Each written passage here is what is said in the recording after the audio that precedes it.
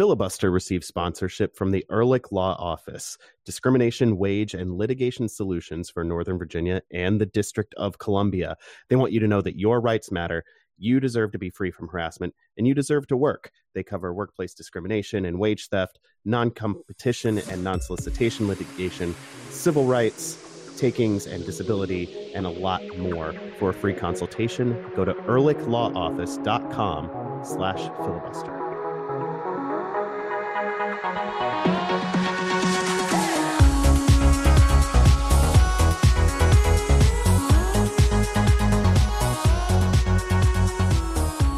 This weekend was ridiculously nice outside. It was in the 60s or close to it. So we went to a playground that has a nice big turf field, and everyone there is pretty well masked, which is important these days. And I kicked a soccer ball around in earnest for the first time in years, and it was super fun, and I can still mostly kind of do it. I haven't totally forgotten. But my legs now do not want to work at all. When I go up the stairs, it is an endeavor today. So do we need to get you one of those like a stair lifts that'll just like trundle you up your stairs by yourself? 100%. Patreon patrons, there you go. Chip in and I refuse, get me a chairlift. No, I refuse to let my percentage of the Patreon money be used for that. Find a different thing to spend your money on than helping Adam up the stairs while he's sore today. And by the time are you saying this is not a chronic? Are you saying this is not a chronic ailment? My legs are sore. I mean, if you forever. continue to work on them, there will be a brief interregnum where they do get sore to this extent. But then, if you keep going, eventually they'll stop because you'll be in better shape. Or if you just wait until your kids are bigger, they can carry you up the stairs. Now you're talking. That's years away, though. My legs are sore today. If you want, get them exercising, get them strong. I don't think they're that far away from being able to maybe drag you up the stairs. Maybe not carry you, but right. They're not going to do like a full overhead hoist. 6 and 3. Yeah.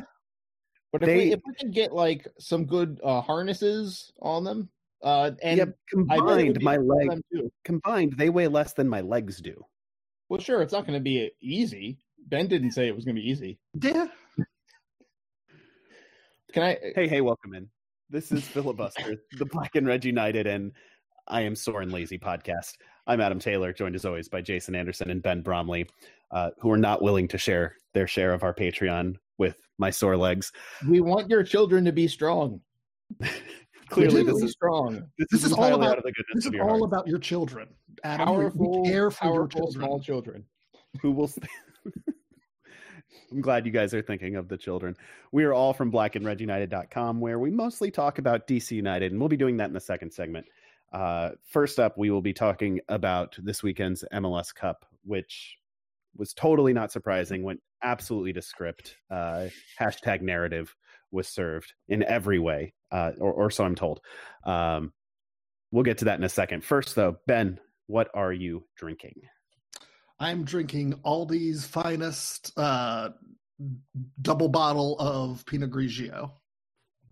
It has a screw top. It claims it's imported from Italy. I have my doubts, but it's a perfectly acceptable Pinot Grigio.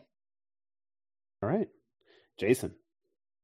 So I went on, Adam's talking about how it was nice out. So I did a little hike. I met a friend in a parking lot. We did a hike, walking far enough apart. We were kind of having to yell at each other to have a conversation during our brief hike near the Patapsco. And then we came back to the parking lot, and he had brought a 6-pack of beer in a cooler. And then he was like, just take the rest. I got too many beers. So I came home with the remaining 4 beers from a 6er of Brooklyn Winter Lager, which is what I am drinking. And it's very, very good. The winter lager format is, I think, getting a little more popular. And I would like to encourage brewers to pursue it because it's pretty good. It's the right beer for these times. Well, and now it's getting cold again, so yeah, perfect time now. I have just a pour of Johnny Drum straight Kentucky bourbon, which is pretty tasty. Yeah, that'll do. Yep. Yeah, I was gonna make a drink and then I I was going to make an old fashioned with some of the syrup I still have from Thanksgiving, and decided I'm just going to pour some bourbon in a glass and enjoy it. Onto the soccer, the actual soccer, not me kicking a soccer ball while being out of shape. Soccer time. All right. The Seattle Sounders were inevitable. The playoff juggernaut destined to blow past any mortal team that dared oppose them. A champion team more worthy. Sorry. Holding my finger to my ear here. I'm being told the Sounders lost 3-0 to the Columbus Crew in the MLS Cup final. Huh. The shorthanded Columbus Crew. Yeah. The Columbus Crew sans Darlington Nagbe, sans Pedro Santos, just wrecked the Sounders. A very controlling performance. They did to the Sounders what you would expect them to do to DC United this year. Just pinned them back and did not relent. This was not what anybody expected to happen in this game, but in hindsight, it makes sense. That's what the Columbus Crew wanted to do. They pressed more. Caleb Porter got it exactly right, Jason. Yeah, the pressure in the early part of the game was especially it really set the tone, and the game never really got away from it until Columbus decided to drop their line a little. The choice of Derek Etienne to replace Santos among the options that they had, it was kind of one that people didn't really talk too much about. Like I wrote the preview for our site, and I said it would probably be Yunus Mukhtar, who plays more like Pedro Santos. I even saw a couple other people speculate that maybe Columbus would play a low block counter style, and then they would play Emmanuel Boateng, of all players. To get him on the counter. To get, you're right, just to get his speed out there. Etienne was like the third man in those discussions, and it was like, well, they could also put Derek Etienne out there. But he is the best high press player of that trio. He's a Red Bull product. Yeah. And I think it's not that, he wasn't, he did score a goal, and it was a really well taken goal. But it wasn't so much that he was the key to the game, so much as he symbolizes how the Crew dealt with what they were dealt with, or, the hand they were dealt, which was missing some players. Missing Darlington Nagbe means you can't control the game in the way they like to with possession. So you say, okay, fine, we're not going to be a possession team, but we're not going to sit deep either. We're going to make this a game that's more hectic than Seattle likes to play. We're going to make it more about transition play, and we're going to get in Seattle's face. The same thing goes with Nagbe's replacement being Aiden Morris. He is the more ball winner type of the players they had to choose from to replace Darlington Nagbe. So again, they took the player who was faster, more physical, more willing to get stuck in and make the game kind of living hell for the other team. And I think Seattle did not see that coming. And it makes, when you have a solid concrete plan that you've sketched out and everyone knows what they're supposed to be doing and the other team does not anticipate it, these can be the kind of things that happen. And Seattle looked kind of lost for much of the first half, and by then the damage was done. Once Columbus got that second goal, it really became like, Seattle's very good at getting themselves out in front. And I know in the semifinal they came back against Minnesota, but not to be too harsh on Adrian Heath, but I feel like he's not the best coach for protecting a 2-0 lead at Seattle in the playoffs, because he's the kind of coach that is like, we can continue doing what we've been doing. We don't have to make very many adjustments. Caleb Porter said, I lost some players that are key to our plan A. I have to make adjustments. And Seattle didn't, for whatever reason, didn't anticipate. It seemed like Seattle didn't anticipate any adjustments, which is strange to me. But yeah, I think it was a coaching victory for sure.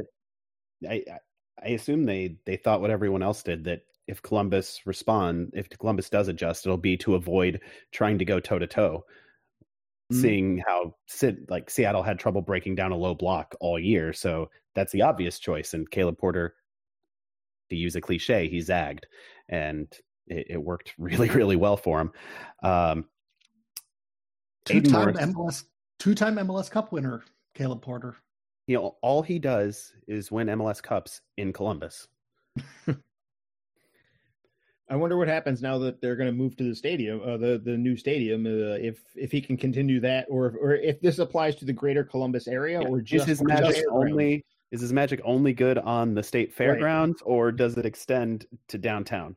Well, I guess we'll find out, because as Charlie Boehm wrote today at MLSsoccer.com, the crew seemed pretty well set up for a continued spell of success. Not a lot of old guys, not a lot of guys where you're like, oh, that guy's going to leave anytime soon. And I will just say, I just love that as Austin is entering the league, this is just like a double barrel salute to them entering the league straight to Anthony Precourt. Yeah, right. I've never seen a championship won at somebody as much as this one was. Right. Hey, we haven't mentioned Lucas Zelarayan yet, which you have to. This was maybe the best individual performance in an MLS Cup final I can remember. I don't have a strong recollection of the early ones, but this 2 goals and an assist and just a dominant performance from the number 10, from the $7 million designated player in his first year in the league after dealing with injuries and sickness and a weird ass year to close it out like that. I mean, respect to the guy. Yeah, he's a fascinating player because, and I tweeted about this during the game, or after the game, which is that there are at least some underlying metrics out there. American Soccer Analysis's goals added metric, which is really fascinating. That metric really did not like Lucas Zelarayan at all this year. He was routinely putting up a negative score on that metric. And not just barely, like pretty well down there.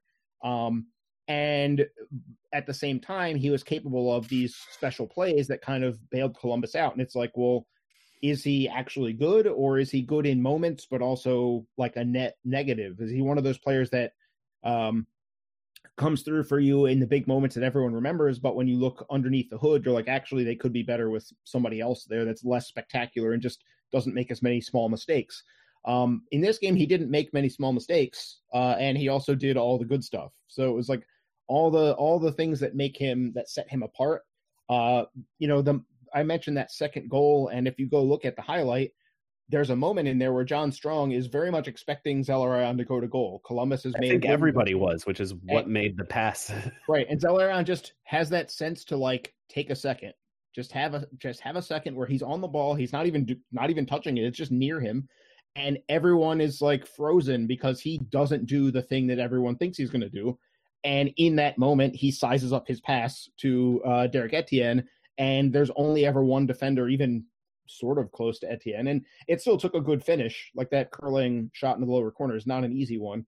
But the goal comes from Zelarayan being just a high level player in terms of being calm on the ball, having a sense of how much time he has around him, that sort of sixth sense that a player has where like, I know I'm not about to be tackled from behind. I know the center back isn't going to get to me in time if he does decide to step. That kind of thing where you can fool people even with a look, where, you make a look and the center back freezes and goes flat-footed, and you're like, well, now he's not going to close me now. All of that stuff, he buys that from how skillful he is on the ball. Like once you show people that, you can then show them all these other, tricks you can do, because people are afraid of the first one, which is like, well, this guy could, score from 25 yards. I need to close him. And then it's like, well, what if I go over here? And it's like, oh, there's too many things right now with this guy. I don't know how to deal with it. He scored the 2 goals. He got the assist. Seattle didn't really have a good handle on him. I think ultimately there's something to be said for Seattle's player selection. Certainly not helping in that regard, because they made a couple choices that I think our Sounders friends were probably like, saw this coming, not happy about it.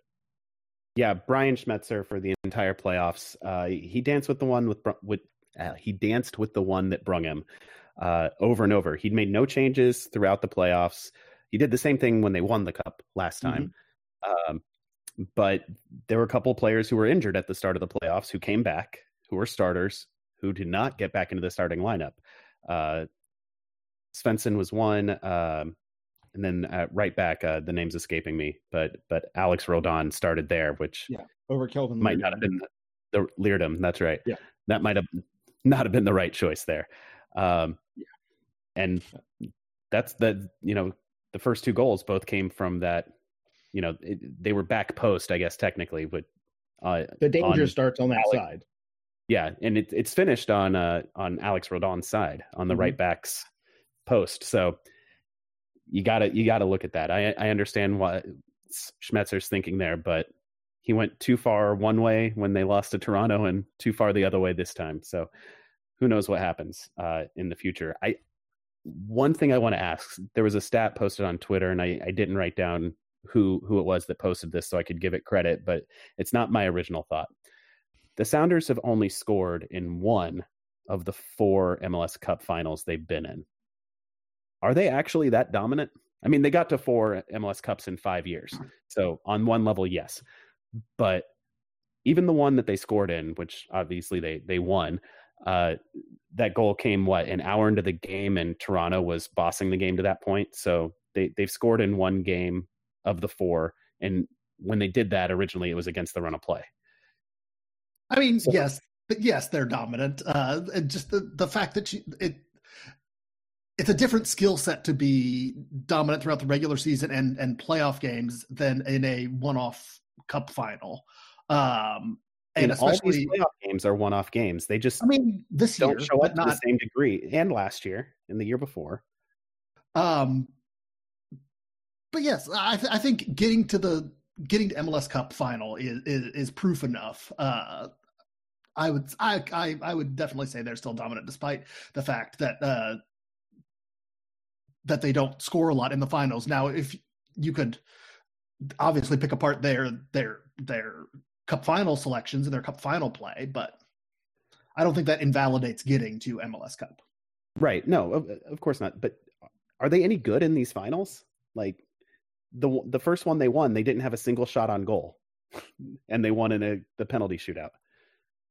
I guess what I would say is that there's a certain, because we all don't follow the Sounders, but we could all tell you basically what they're going to look like. And that's not necessarily great. It does say stability. It's not all bad. Like it says, like, right, there's a plan. It's a clear plan. It's stable. The key cogs in that machine are doing really well. So it says a lot. Like, I feel like if you told DC United fans that we could have, the next coach is going to have to bring a clear plan in which the key cogs on the team all play really well and the team keeps going far in the playoffs, people would take it. But there is something very MLS to there being a team that kind of is just like, well, this is who we are and this is what we do.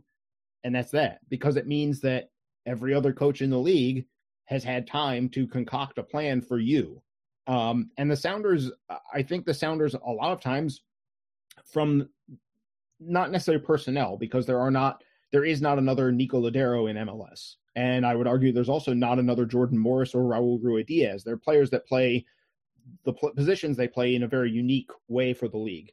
But the overall, like, the basic sketch of this plan is pretty normal for MLS. This is not, they don't play unique soccer. They just play a very MLS brand of soccer extremely well.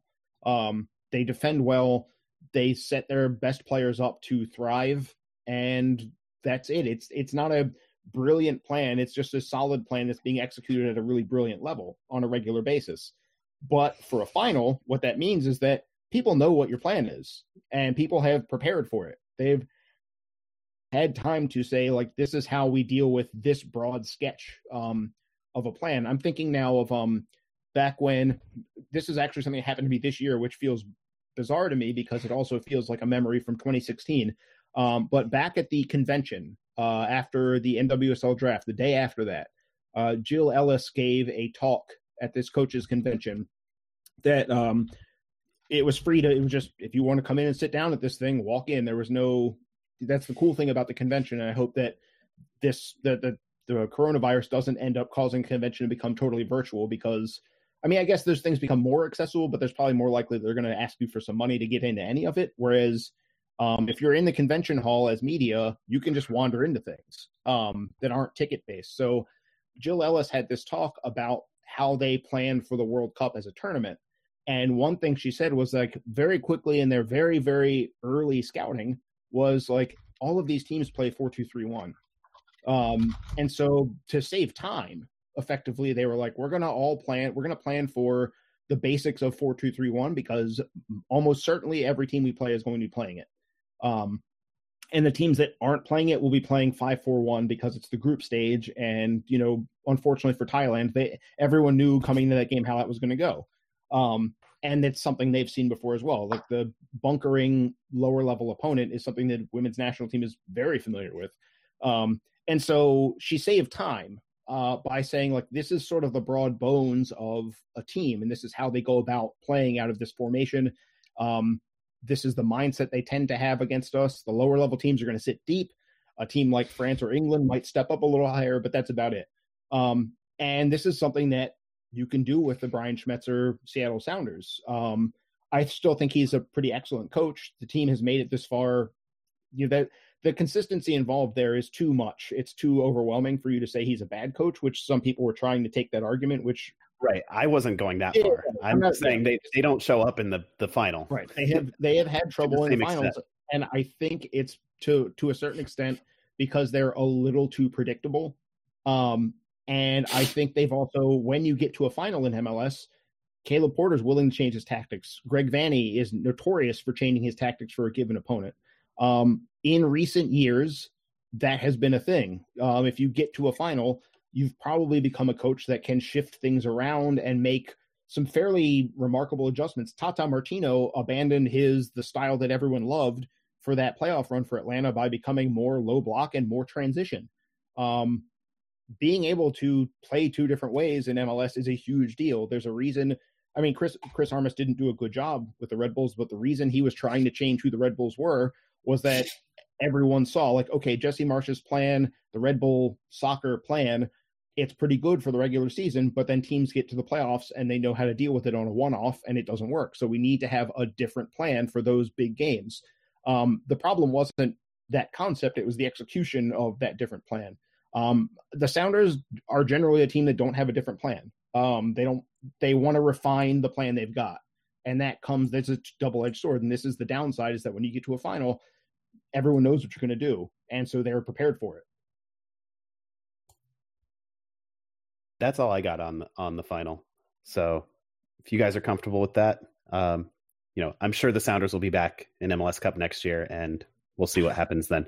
MLS soccer, it's a very simple thing. Facing an upstart DC United, coached by Gonzalo Pineda. I'll take it. I will take that. But, as the old saying goes, soccer is a very simple game. 22 guys run around for 90 minutes, and in the end, Seattle's an MLS Cup. So we'll see you there next year, Seattle, I guess. Until then, we're going to take a little break. We'll be right back to talk about the expansion draft. Stick around. It's Filibuster.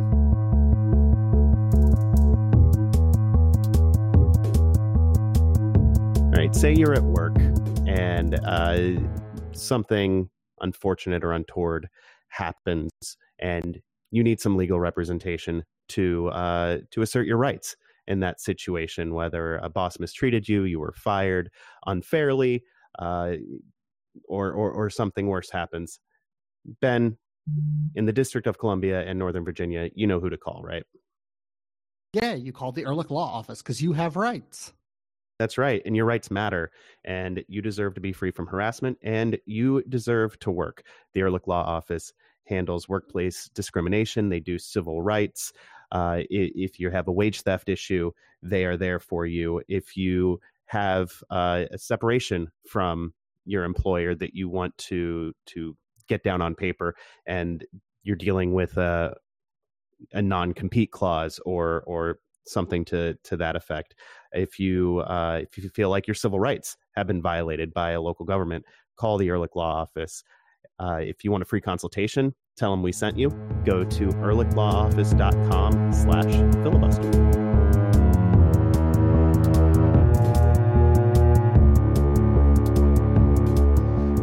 Welcome back to Filibuster, the Black and Red United podcast. With MLS Cup now behind us, the offseason gets going in a hurry. Already the legendary half-day trade window has come and gone. Very well known around the world, the half-day trade window, the morning after MLS Cup. And the seemingly annual expansion draft happens tomorrow, Tuesday. As we record this tonight on Monday night, teams have released their protected lists, so we know who's available in the expansion draft. So we're going to talk about DC United, how they are looking going into this expansion draft, because they are one of the 16 teams in the league that is eligible to have a player selected. Austin FC is going to select 5 players. Anyone who had a player taken last year by Nashville or Miami is exempt. They don't have to worry about protecting anybody because no one can be taken from their team. No team of the 16 can lose more than one. So the lists are, they matter right now. One player who is not anywhere on DC United's list is Ulisses Segura, who was dealt during that half-day trade window to Austin for $150,000 in GAM, which is pretty good business. It's more than I thought the team would get for him when Steve Goff reported this was potentially in the works.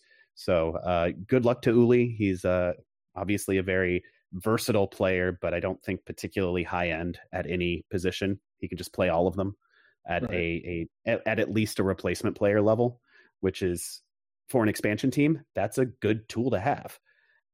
So the trade makes perfect sense for Austin, I think. And Dave Casper getting every penny he could out of who's is it Reyna who's running the show in Austin now? I believe that's.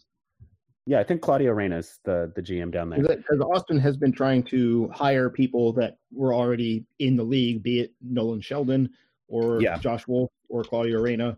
Isn't Davey Arnaud an assistant down there now too? He is on Josh Wolf's coaching staff.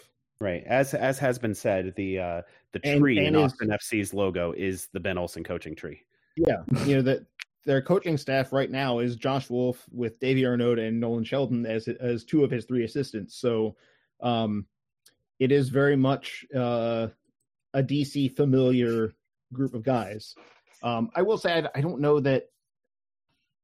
When the figures came through for the Segura trade, I was like, okay, I guess that makes sense. Like, it just didn't elicit much of a reaction. Yeah. But seeing some of the other figures that some other players got out of Austin, I think it's not enough money for me to say that it was a bad move. But like Segura getting less, garnering less than John Gallagher. Atlanta got 100,000 more for John Gallagher than DC did for Ulisses Segura, and that is maybe a little like John Gallagher showed some flashes this year, but I don't know if he's actually better than Ulisses Segura at much other. He's maybe more goal dangerous, but maybe less defensively sound. I don't know if he's worth more, but ultimately, one, it's not enough money to get too worked up about. It's not great, but it's not bad. Right. And it also, go ahead. It clears space for DC United to protect someone who's, because of the international slots, the requirements around who you have to protect if they're international. This allows DC United to have a pretty well managed exposed list, I think. And it also clears salary cap space for DC United, because I think, as Steve Goff reported, Segura was due for a quote substantial raise going into 2021 over his current salary. His 2019 salary, because we don't have 2020 salaries, was 185, probably ticked up a little bit to 190, 200-ish for 2020. And then if it's a substantial raise over on top of that, then he could be pushing 250, 300, and clearing that off the cap when you have Griffin Yao and Kevin Paredes and other homegrown signings ready to go is a good bit of business. I looked it up. John Gallagher is making less than half of what Uli Segura is making, at least in 2019. So could also be a cheapness factor as well. But I think it's a good bit of business. Friendliness is a value. Yeah, I think it's a good bit of business. It reminds me of when Dave Casper got Dejan Jakovic's big salary off the book, transferring him to Japan back in the day for a pittance, but basically managing the salary cap that way. And or even Alain Rochet, which wasn't so much a cap move as just trying to get value from a player who didn't want to be here. Right. But yeah, I think it's a good bit of business, clear some cap room, and primes the pump for the homegrown players to take that first off the bench sub role. And like, that's how it should have been. If we're being honest, like the stuff that Segura was going to bring, I feel like between Paredes and Yao is already there from those two. And so at a certain point, you start to think of, like, if you want to give those guys minutes, then you have to prioritize that somehow. You have to find a way to get them into the game. And if you say, okay, I'm going to give those guys those minutes instead of Segura, it means that he's probably fourth choice on the right and fifth choice on the left. And if the new coach comes in and says, I think Flores needs to play on the wing, then it gets worse. So when a player is that far down the roster, for whatever reason, it's time to, if you find a market for that player, then you probably do need to move them on, because MLS rosters are capped. You don't have limitless roster spots where you can say, I want to be 7 deep at every position. You can't do it. You have to at some point say, like, there's not a good reason for us to hold one more winger. It's the position in DC's deepest at. And so, give those minutes to, as long as Paredes and Yao are earning the minutes, which this past year they did, keep giving them the minutes. I think this is at other positions, I would have been maybe more concerned of a shortage of players, since we spent this whole year being concerned with that. But the wide attacking positions are one area where I do not think we have to worry at all. The team is extraordinarily well stocked even after this trade. So it's one that makes a lot of sense for Segura as well, because he was going to be stuck here not playing very much, quite frankly. Yeah, so good luck to Uli down in Austin. Moving on to the expansion draft itself, DC United was allowed to protect 12 players. They had 5 homegrowns automatically protected, off limits. You don't have to use one of the 12 spots on them. I have all those names written down, but I'm just going to focus on who's exposed in the draft, just to not list a laundry list of names here. The 8 players, technically, who DC United control, who are exposed, are Frederick Briant, Earl Edwards Jr., O'Neal Fisher, Felipe Martins, Yordi Reyna, Helman Rivas, Chris Seitz, and Axel Sjoberg. Sjoberg and Fisher are not in DC United's plans anyway. They're out of contract or had an option that wasn't exercised. Yes. And until the re-entry draft, they remain under DC United's control, but they will not be back here next year. And since Austin has first dibs on the re-entry draft as well, Fisher and Sjoberg are not going to be a factor here, because there would be, unless Austin has a complete misunderstanding of how MLS works, which as we just talked about, all these guys are familiar with the league, so they really shouldn't. And Claudio Reyna has been through expansion drafts before. Yeah, he's actually seen his coach screw up. If you guys remember the Jason Price thing, where in maybe the most MLS thing of all time, we had a draft of drafts. And Jason Kreis, with the first pick in the draft of drafts, took something he didn't mean to pick. And he immediately was like, oh, I said the wrong one. And they just had to live with that, which is maybe a reason why he shouldn't have been looked at as a coaching candidate, among others. But this is, those 2 players in particular are just not going to end up involved here, because they're there for the reentry draft. So those are guys that are going to, if Austin wants them, and maybe they will, maybe Nolan Sheldon is like, listen, O'Neal Fisher's awesome, you should pick him. That's going to happen then. So we're not going to get lucky and have them take players that DC was already not going to do anything with. Right. It's possible that if they have several players who are going to be in the re-entry draft that they're interested in, and they're afraid someone else might take them in the re-entry draft, they could take them here and exercise the option then. Mm-hmm. But I don't know how likely that is. It's been half a decade or more since you could get a substantial number of players in the re-entry draft that were worth having at their contract numbers. Like I'm looking back at 2014 DC United. Sure. It's been a long time since feel the like that was reentry like- draft was I feel like the first relevant. reentry draft was the only reentry draft where you could pick multiple players in round one. It felt like everyone else wised up after that. Yeah, there were. I think the first couple maybe. Yeah. But in any case, we don't need to think about a reentry draft from like a decade ago. To get to right. This one's also like, or this expansion draft, I should say, is a little different because now it's 12 spots. It didn't used to be 12. Which is nice in a way because it helped DC protect. Probably Eric Sorga. It's nice that the league is very incrementally weaning itself off of the expansion draft as a whole because we probably don't need to be doing this. Just give Austin some more money and let them figure it out on their own. You saw in the half-day trade window what the real roster building tool for expansion teams is, and it's GAM. General allocation money. They sent out $1 million in general allocation money to acquire 4 or 5 guys. And that's those players are probably going to be ahead of the guys they get in the expansion draft. Like even if they get CJ Sapong, who's available in this draft, there's not a lot of names across the league that you look at. You're like, yes, I want to build a team around that player. Right. And that's how expansion drafts are designed. They're not supposed to bankrupt the existing teams. You don't necessarily want a Vegas Golden Knights every time you have an expansion draft. It means nothing to me. NHL team that played their expansion draft extremely well and went to the Stanley Cup their first year.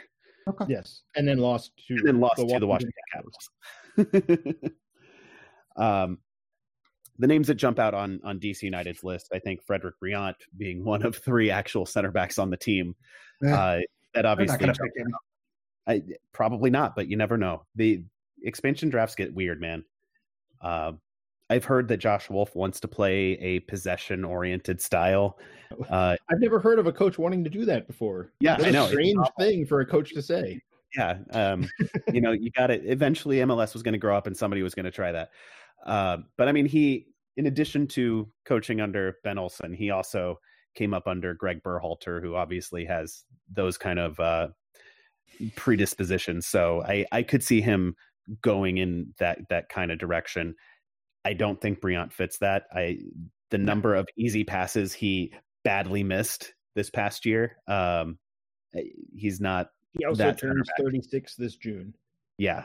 If you're an expansion team, unless you're taking like a best 11 candidate, that age is going to be a hard line. You're just not taking guys at that age. I will take a bite out of a raw onion like it's an apple if they take if Austin takes Fred Briant. Well, now I know what I'm rooting for in this expansion draft.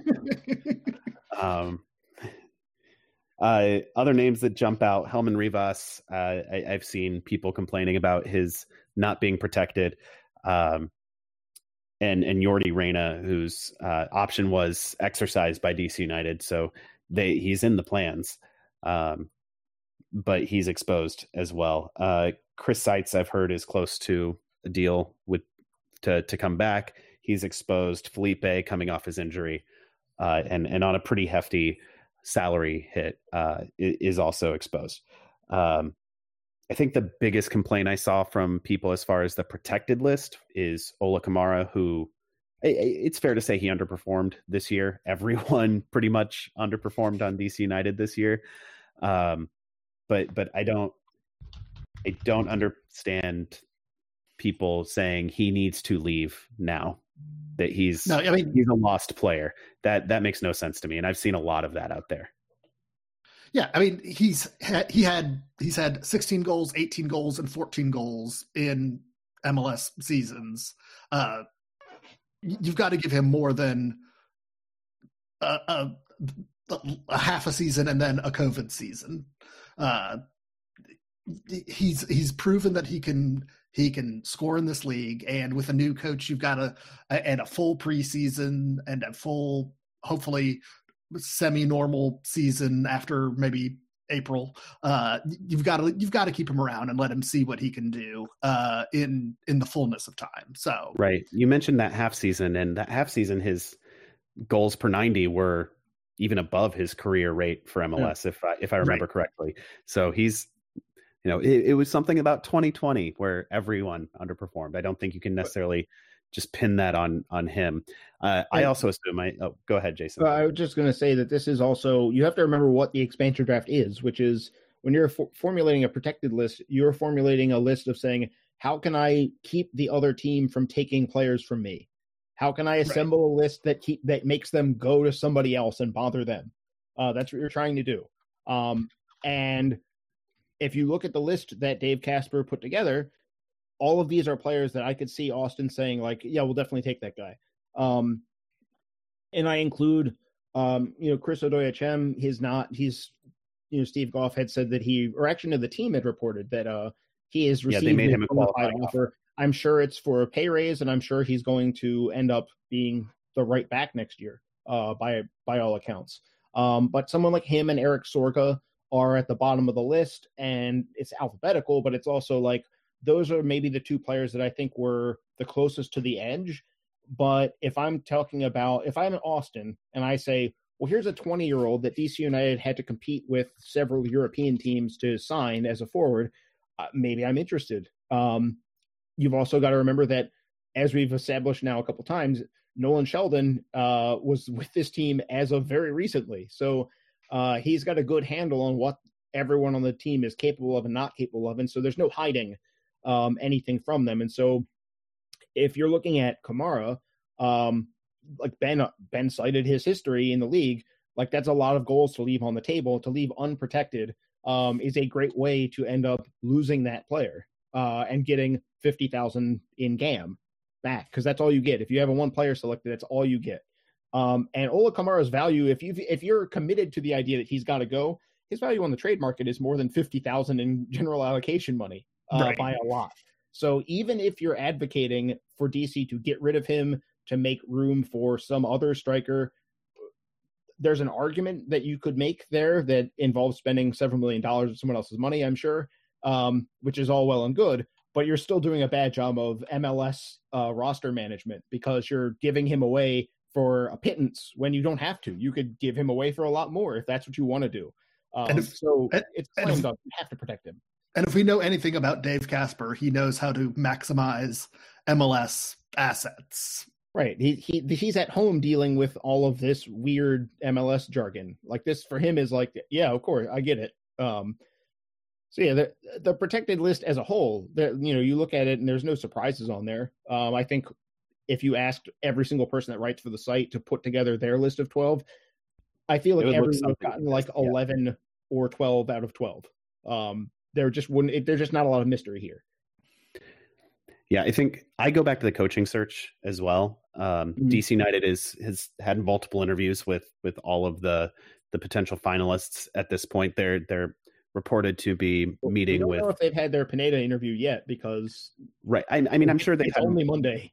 Yeah, we don't know if they've. Well, I think that was an additional one. I think they've spoken with him more than once already. Right. They're having an additional interview with him this week, reportedly. So we'll see how that goes. Hopefully, we'll have something to talk about on next week's show on that front. But when you have those multiple conversations, you have to assume that getting the coaching candidates' view of the roster and potential roles for different players and how they might fit into how the coach would want to play, and how, where the holes, what changes they'd want to make to the roster. That's input you would presumably get in that interview. I've never been in a high level sporting coaching position interview. I've never been a fly on the wall. I think that would be pretty cool to experience, but I've never done it. I have to assume that level of conversation is happening. And if it's not, I don't understand why not. So I would say probable that most, if not all, of the coaching candidates expressed that there is a role for Ola Kamara on this team going forward. They've seen him. They understand what he can provide. And in the right setup that plays to his strengths, he can be a huge asset. He could be a high goal scorer on this team. So I understand the positive emotions people attach to Helman Rivas. He was fun to watch this year. I hope he comes back. I hope he's not taken by Austin, and I hope he comes back because he does provide a change of pace from Ola Kamara, and I think he seems to be like a good locker room presence as well. But I also think he's less likely to be taken, and I think that if you have a spot for Ola Kamara and you don't want to give him away for $50,000, you protect him. It's MLS game theory. It's Helman Rivas, from what we believe, is decently expensive, and he's not fully MLS proven yet. So that's why you leave him out there, because you gamble that Austin will go elsewhere because of his price tag. And so Rivas, one, Ben's right. The price tag, the indicators are, we don't have the salary information, but the indicators are that he's not coming cheap. So the salary tag is not going to lure Austin in. And also, he turns 32 in March. So you have to keep that in mind as well. Like, again, teams in an expansion draft, unless they want to make some mistakes, they tend to go for mid-20s or younger guys because you're not getting superstars. So you want guys that can contribute to you for a couple of years now. You're establishing some foundations, not shooting for your starting number 9. And so, yeah, I can see an argument for taking Rivas, but when you look around what else is out there around the league, Anthony Jackson Hamel, Maxi Urruti, those guys are available. If people at Austin think that they have the special formula to get Dom Dwyer back on track after like 18 to 24 months of him being quite bad or injured, he's available. So there are other number 9s that are younger and don't have, Dwyer is pretty expensive, but yeah, there's a good reason to expect that they're not going to take Rivas just based on what else is out there. If they wanted Rivas, they might end up trying to come back and trade for him, something like that. But I don't think this is the opportunity that they end up pursuing him either. I think he's safe. Yeah, I think that's likely. We mentioned a couple names around the league. Jason, did you have other thoughts on the various exposed lists? I mean, just using it as a comparison for what DC has, I think we're kind of fortunate here in that a lot of what DC left unprotected is also either something where there is probably a better choice, to be blunt, from elsewhere in the league, or there is a younger choice, or there's just a glut of players. If, for example, like Felipe is unprotected, and his salary might be a deterrent, his injury might be a deterrent, but another major factor here is that if you want a number 6 from this group, you can get Harry Kitchen. You can get Wilfried Zahibo. Michael Azira is out there for a less expensive option. If Austin really wants to get into some MLS troublemaking, they could take Will Trapp, who is apparently, reportedly by Sam Stejskal and Paul Tenorio, very close to signing a free agent deal with Minnesota United. But in the meantime, there's a window here where Austin could take Will Trapp and be like, good luck, guys, deal with this. We've got the first rights to talk to him. So if Anthony Precourt really wants to maintain that Columbus connection. Maybe and his heelness. Yeah. Yeah. But yeah, so Felipe is at a position that is clogged with players who are capable MLS starters. Yordi Reyna is another one where if you look at what Austin already has in place, they've got Segura. John Gallagher is another versatile attacking kind of player.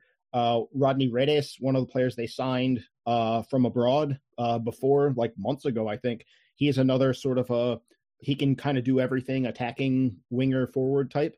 So they've got a lot of players that play like Yordi Reyna, where it's like he can play here, he can play up top, he can play underneath, he can play wide.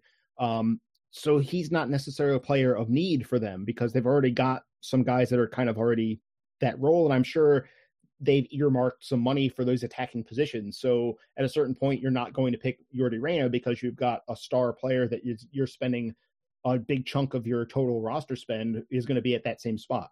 So like I said before, when I said that the job of assembling an expansion draft protected list is to keep the other team from bothering you, I think DC is set up pretty well. Just looking at the list of other players available, I'm not saying they're immune, but I am saying that when you look at what else is out there, you would be hard pressed for Austin to say this is the guy I definitely have to take.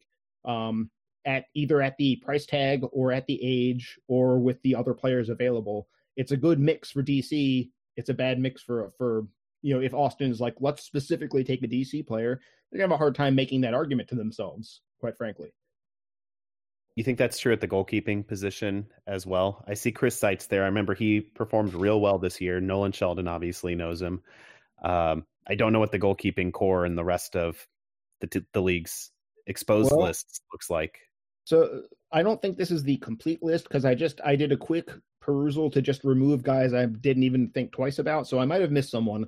But the list, I'm working on an article for this right after we finish the podcast. But you've got guys like Luis Robles, Clement Diop played better than he had in the past for Montreal this year. Ryan Mira from the Red Bulls. I think Red Bulls fans have historically badly overrated every goalkeeper they've had for like 15 years, but he's not bad. If David Jensen, who was supposed to be a starter over him, is also available because they put both of their guys on the unprotected list. If Seitz happens to be the player that DC United loses, I'll take that to the bank. I'd like Seitz to remain, but if that happens to be the person, that's A-okay in my book. Yeah, I think it's most likely that they will end up looking elsewhere. It wouldn't shock me if they took Luis Robles. Just based on, I mean, this past year for Miami, he was actually pretty bad. And he got hurt as well. He got hurt, but he struggled this year a little bit. It also appears that Miami is a chaos team, given that they've reportedly told their coach, not in certain terms, that he might be fired, and he believed he was fired, and then he turns out he was told, or other people were told him that he's not actually been fired yet. He's not fired yet. Like, I mean, why would you want to stay? Yeah, exactly. Like, how do you go back from that? That's a chaos team thing to do, is to tell your coach speak to your coach in a way where he thinks he's been fired, but not actually fire him. And then when it comes out being like, well, we haven't fired him yet. You can't say that. That's like the last thing. That's not a chaos team. That's a badly run team at that point.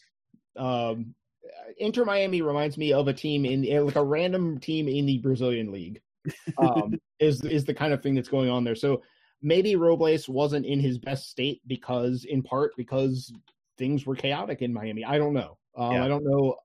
Quite frankly, I don't know a lot about what went on in Inter Miami this year, because it felt like they were supposed to be the team everyone talked about, and then they almost were like a completely silent team that was just in MLS, but nothing happened with them. Like, there were no events surrounding Inter Miami. Even when they signed multiple players from Juventus, and it was big for like a couple hours, and it was like, old news. The biggest thing that happened to them in my mind is the fact that when Gonzalo Higuain missed that penalty against Philadelphia and got into a fight over it.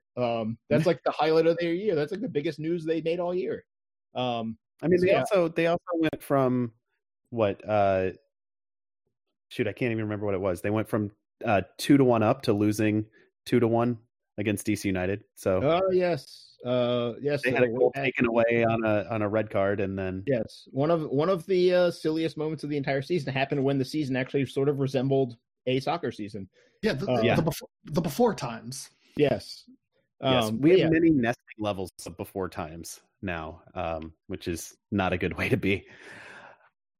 But yeah, to the question with goalkeeping, whether it's Seitz or Earl Edwards, if Sheldon has a special insight where he's like, if it weren't for it being Bill Hamid, then these guys were actually, maybe he's got some like training metrics and other stuff where he's like, no, these guys were doing an excellent job. It's just that Bill Hamid is Bill Hamid. Then maybe Austin does go that way. And that would be good for those guys because they get to play. Look what happened to Steve Clark this year. But on the other hand, I don't think that's what's going to happen. I think Austin probably goes for starter that's more proven. So Robles or Mira or maybe Diop. Probably not David Bingham or like Cody Cropper is on that list. But yeah, I just, the more I look at this, the less likely I feel like I would be a little puzzled by Austin taking a DC player, not necessarily out of disrespect for the guys that are unprotected, but more like, you could have done this as well. Why didn't you do that?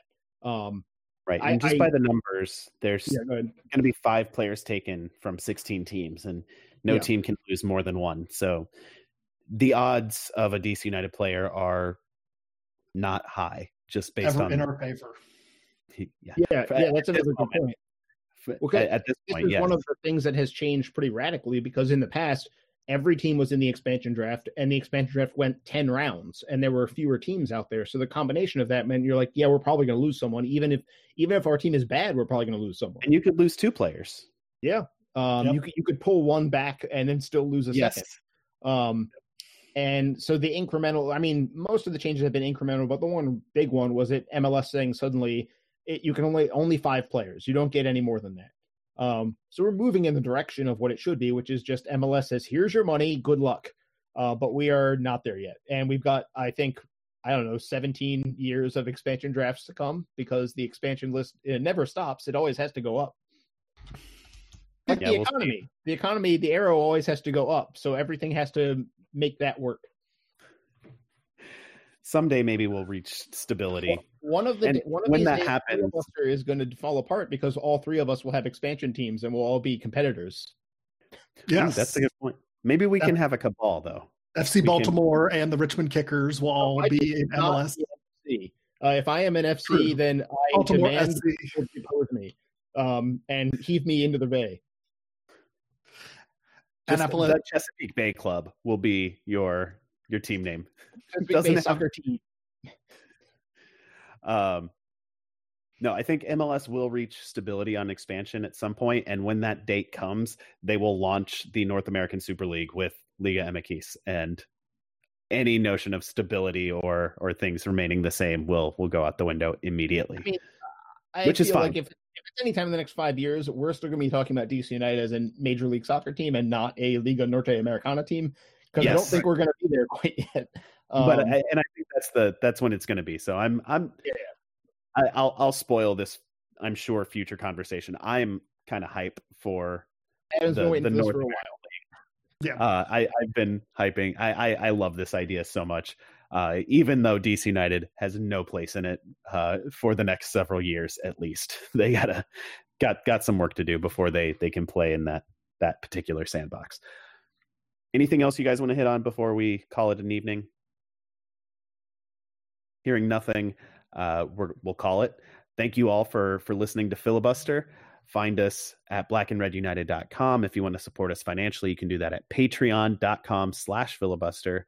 Find us on Twitter at filibusterdcu for the podcast, at blackandredu for the website. Send your emails to filibusterpodcast@gmail.com. We really do read them all, even if we're not great at responding, which I'll put my hand up on that one.